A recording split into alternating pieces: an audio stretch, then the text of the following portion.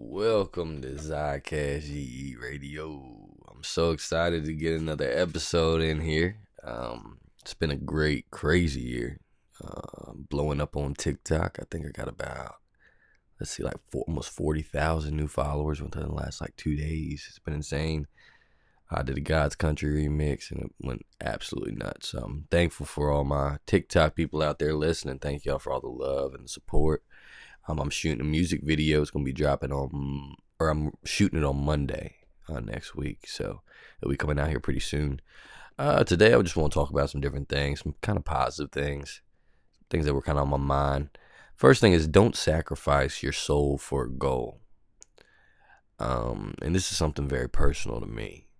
I feel like I've done a lot of things to try to reach my goal with the sole purpose of reaching that goal, not thinking about my soul and what I actually want to do, and you can get really lost in that. So I guess my biggest advice is just be very careful and stay in tune with, I don't know, it doesn't matter if you're a Christian, a Buddhist, I don't care. It doesn't matter what your religion or your spiritual beliefs are, but try to stay in tune with your morals as much as you possibly can when you're doing things and making certain decisions. Because even the small little things that are outside of your character, you do it 1-2 times, it can bring you in a whole different direction. And I've found that to happen in my life, and I just encourage y'all not to do that. And it's not worth it. It's not worth it. But the main thing I want to talk about today is practicing gratefulness daily and then giving often. So practice gratefulness daily and giving often. What I mean by this is the gratefulness daily. I do that every day. I've been doing it for years now, almost about 2 years. Every morning when I wake up, I talk. I'm just I'm thankful for water, thankful for food, house. When I go to sleep, same thing. I think it's important to put that into practice, and now it's a habit for me. And I just think it could be very, very helpful to help ground you. And it's something so simple. It doesn't take very long to do. It's really simple. But I think it's something that it really grounds you. Since I've been doing this, I've noticed a big difference in my mind. I stopped wanting as much. And I stopped thinking I needed as much. And it just made me feel a little more content. You don't want to get complacent, but content is a good place to be. And so it's made me a lot more content and then thankful for those little moments that I have, rather than always looking at the next big picture, the next big goal, the next thing I want to hit, the next milestone.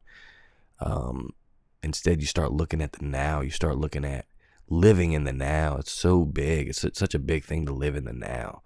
Very few people do it. I don't know very many people that live in the now, but the ones I do, including myself, I try my best to. Ones I know that live in the now, you just see a major difference in their mindset. It can help, and I know there's so much to worry about with when you have kids and you got bills and you got whatever you got going on. There's tons of stuff, so it's hard to kind of stay in that now, and because you got so much planning to do, you got so many things to do, and life is hectic, and you're tired and you're stressed, but trying to live in that now. One way to do that is by being grateful. I think that helps a lot. So just simple thing of being grateful every morning, every night before you go to sleep. Create a habit. Then the giving often. I used to do this I was a youth pastor. A lot of y'all know that I was a youth pastor for about 2 years, and I worked with kids in Section 8, and a lot of these kids were terrible, And I'll just give you a quick story about one of them. His name's Elijah. And he gave me hell. He didn't like me. He didn't want to deal with me. He literally hated me. Told me he hated me. And I didn't do nothing to him. He just didn't like me because I was around. And I was trying to help the kids, and he thought I was, just coming in for show. And so I remember with him, I took him out to give to the homeless, because I would do some stuff with the homeless every month, once a month. And I took him out with me one time. After that, he begged me to do it again. There's something about giving. It's good to give because it helps others, but it also helps yourself. So just finding little moments to give, it'll really spark your spirit, because I feel like we're meant to be givers and not holders, and all that type of stuff. So y'all have a beautiful day. I love y'all. Yeet.